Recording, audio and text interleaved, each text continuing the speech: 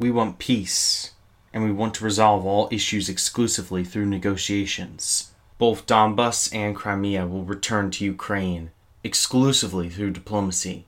We do not encroach on what's not ours, but we will not give up our land.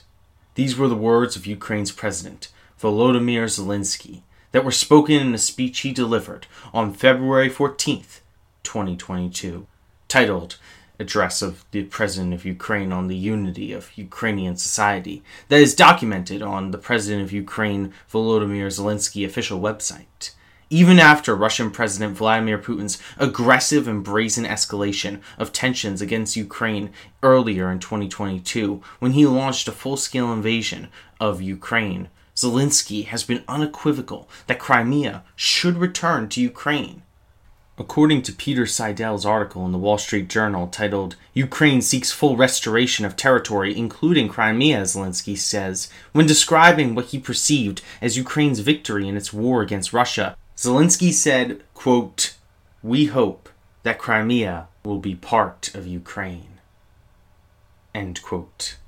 It is seemingly in that spirit that, since the escalation of tensions instigated by Russia to force Ukraine into a full-scale war, Zelensky has taken some increasingly proactive measures in working to ensure that Crimea can return to being a part of Ukraine, where it belongs. As the South China Morning Post article titled, Ukraine Preparing Offensive on Crimea, Russia's Black Sea Fleet official explains, quote, Ukraine is preparing to launch an offensive on the Russian-annexed Crimean Peninsula and the Russian Black Sea Fleet stationed there, according to Ukrainian Deputy Defense Minister Volodymyr Havrilov.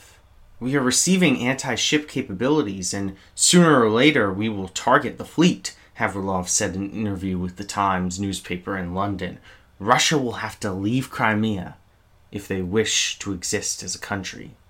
End quote.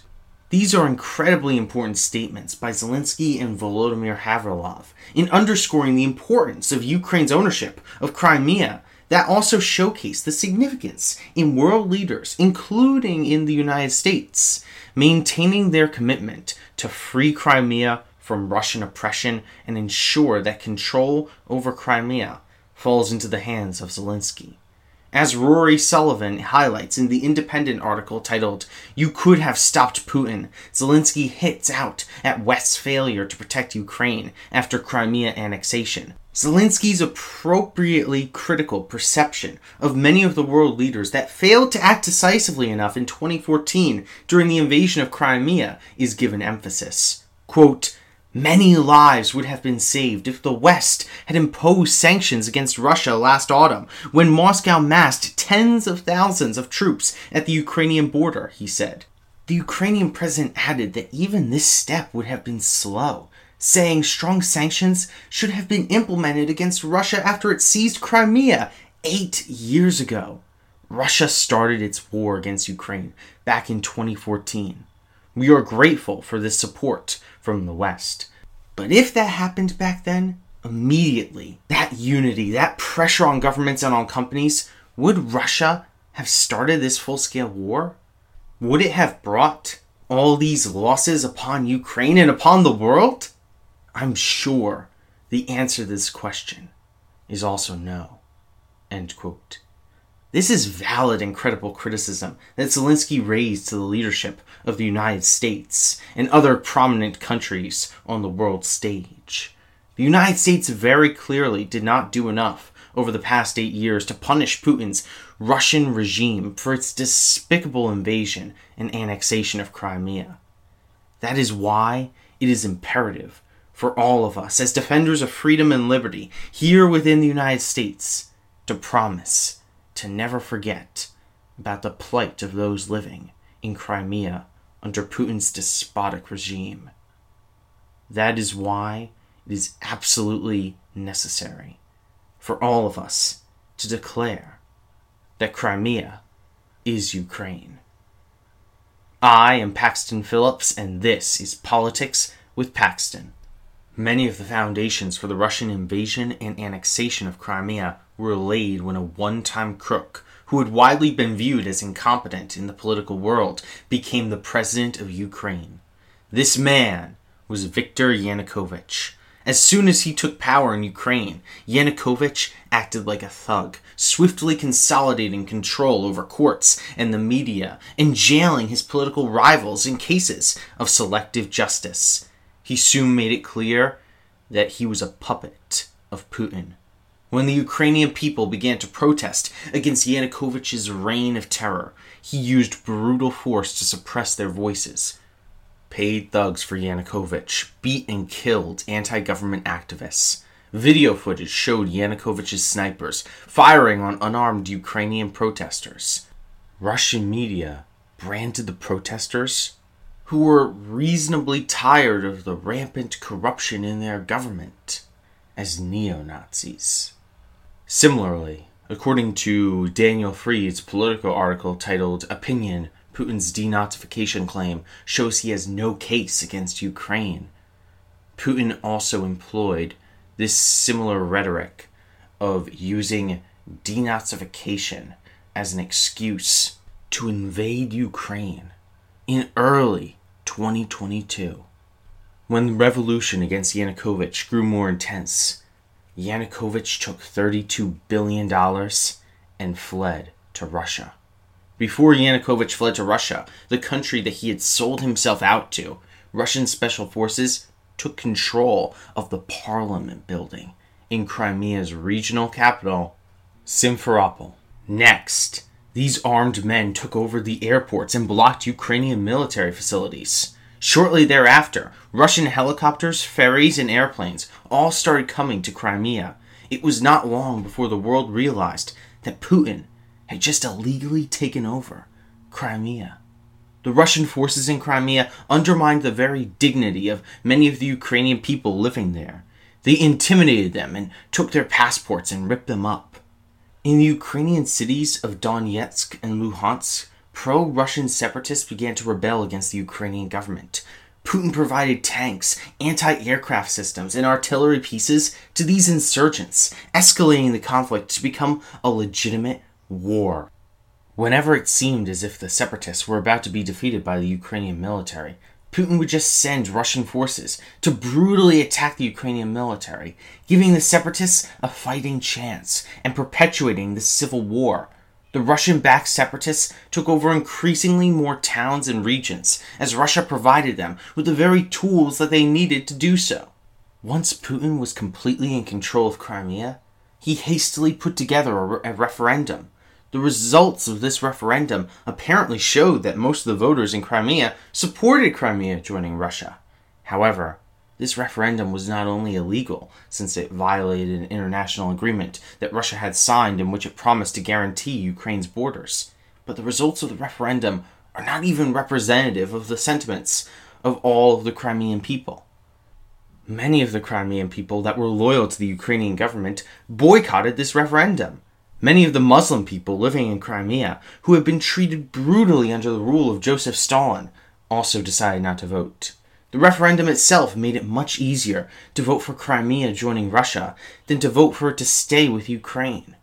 The United States and the European Union have stood on the right side of history by calling the referendum illegal, and then United States President Barack Obama called Putin and told him that the United States would never accept the results of the referendum. Putin did not seem to care, however, as he used this sham referendum as illegitimate proof that the people of Crimea wanted his leadership.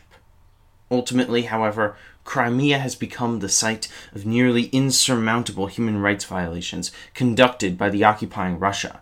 This started not long after Russia annexed Crimea. It began with Putin's crackdown on Crimean activists and protesters. Reshat Amitov was the first person to be killed. Amitov, a member of Crimea's ethnic, predominantly Muslim Tatar population, had heroically staged a one-man demonstration in which he carried a banner that read, quote, "Down with the occupation," end quote.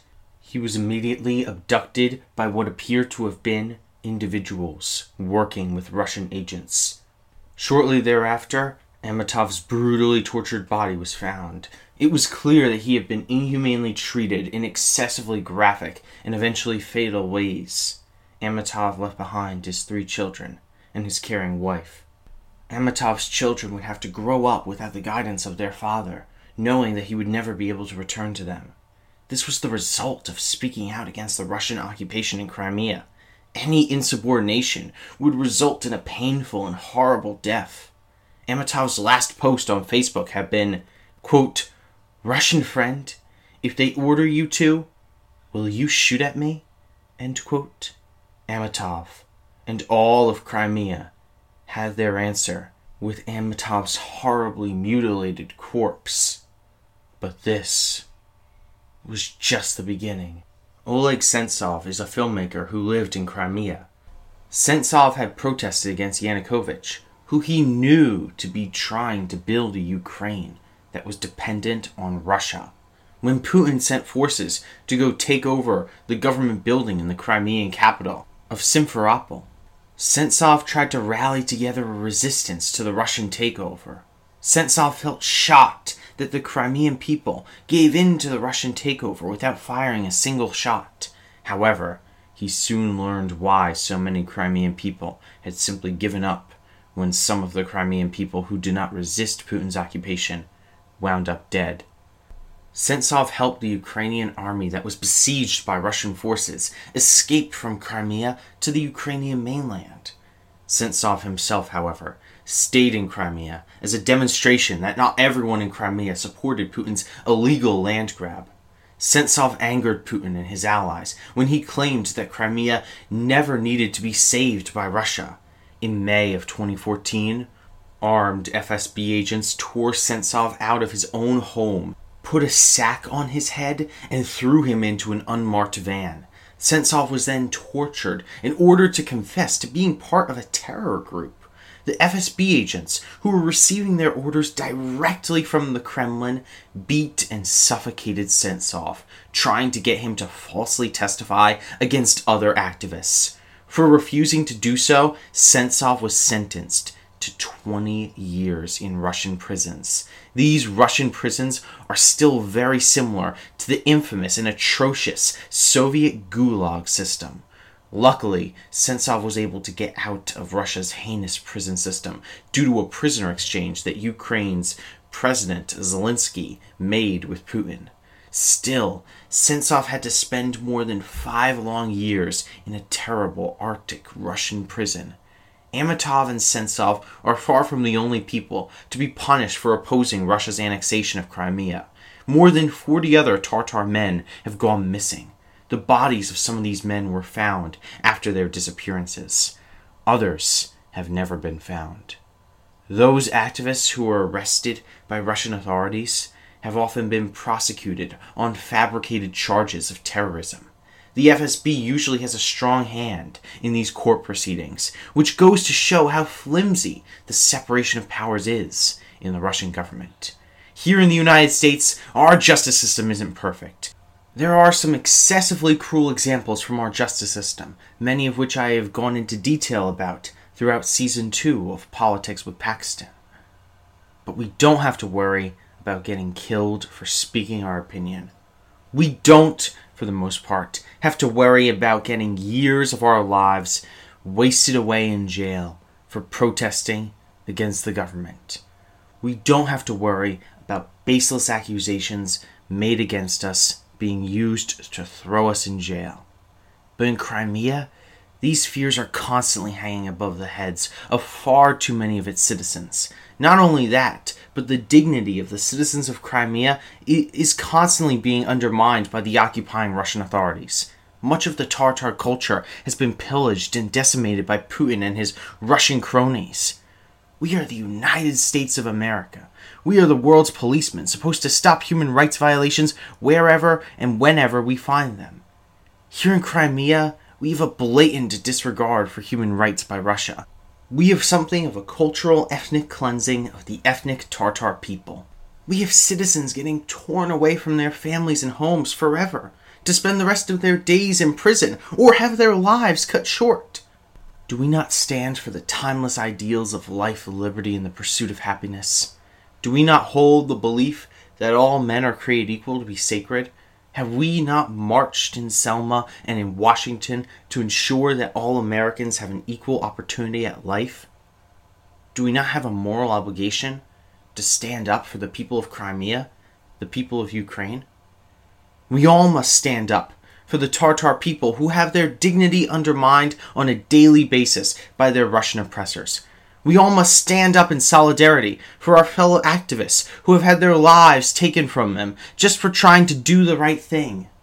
We must stand up to Mr. Putin, who is a thug and a murderer. And we all must stand up for the Ukrainian government and President Zelensky, who has legal rights to Crimea.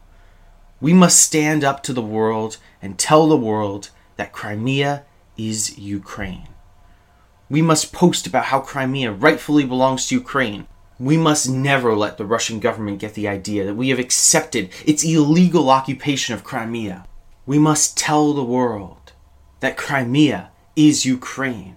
For only when the Russian occupation ends can the Crimean people truly be free and have their dignity restored. When we hear about how Muslim burial grounds in Crimea were unjustly demolished by Russia in order to build a highway, we must say Crimea is Ukraine. When we hear about how Russia built a bridge connecting Russia and Crimea in order to solidify its illegitimate right to Crimea, we must say Crimea is Ukraine. When we hear about how Russia has almost entirely removed the Ukrainian and Crimean Tatar languages from the education system in Crimea, we must say Crimea is Ukraine. When we hear about how Russia has been conducting a campaign to keep Crimean activists in fear by sending 32,000 Russian soldiers to Crimea, we must say Crimea is Ukraine.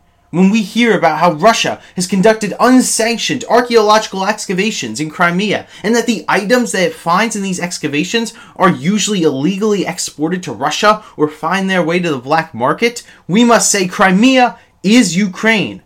When we hear about how Russia has been suppressing media outlets and non-governmental organizations in an effort to take the more democratic institutions of Ukraine left over in Crimea and bend them to its will, we must say Crimea is Ukraine. When we hear about how Russia has taken Ukrainian ships hostage because they traveled in waters surrounding Crimea that Russia claims to be its own, we must say Crimea is Ukraine.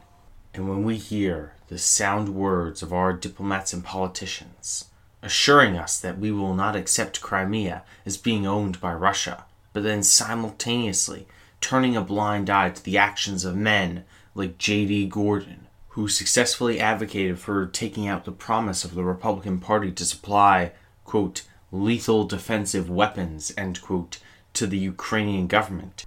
We must hold them accountable and ensure that they always stand up for the Ukrainian government against Russia's totalitarian regime. When we hear that Gordon was reportedly ordered to do so by then-candidate Donald Trump, the former president of the United States, we must hold Trump accountable for his directives. But when we even hear about how one of our other former presidents, Barack Obama, also did not supply Ukraine with lethal defensive weapons in its time of need, we must stand up to our own leaders, because it is only when we are all united in devoting our full resources to aiding Ukraine through this tormentous crisis that we can truly defeat Putin. It is only then that we can truly say with a shuddering defiance that Crimea is Ukraine. As we embark on this quest to liberate Crimea from its oppressive captor, we must remember the hard work and sacrifices of men like Oleg Sentsov, who was sent to jail for fighting for the cause which we now must stand for. We must remember Reshat Amitov, who died because he stood up for what was right in an age when fear has become all too powerful. We must remember all those who have fought and died to liberate Ukraine, for with their memories, we will not only prevail in freeing Crimea from Russia, but we will ensure that Ukraine is made whole once again. We will ensure, once and for all, that Crimea is Ukraine. Thank you for listening to Politics with Paxton. Please follow me on Twitter at PoliticsWPaxton, where you will find all the latest news, updates, and episodes of Politics with Paxton.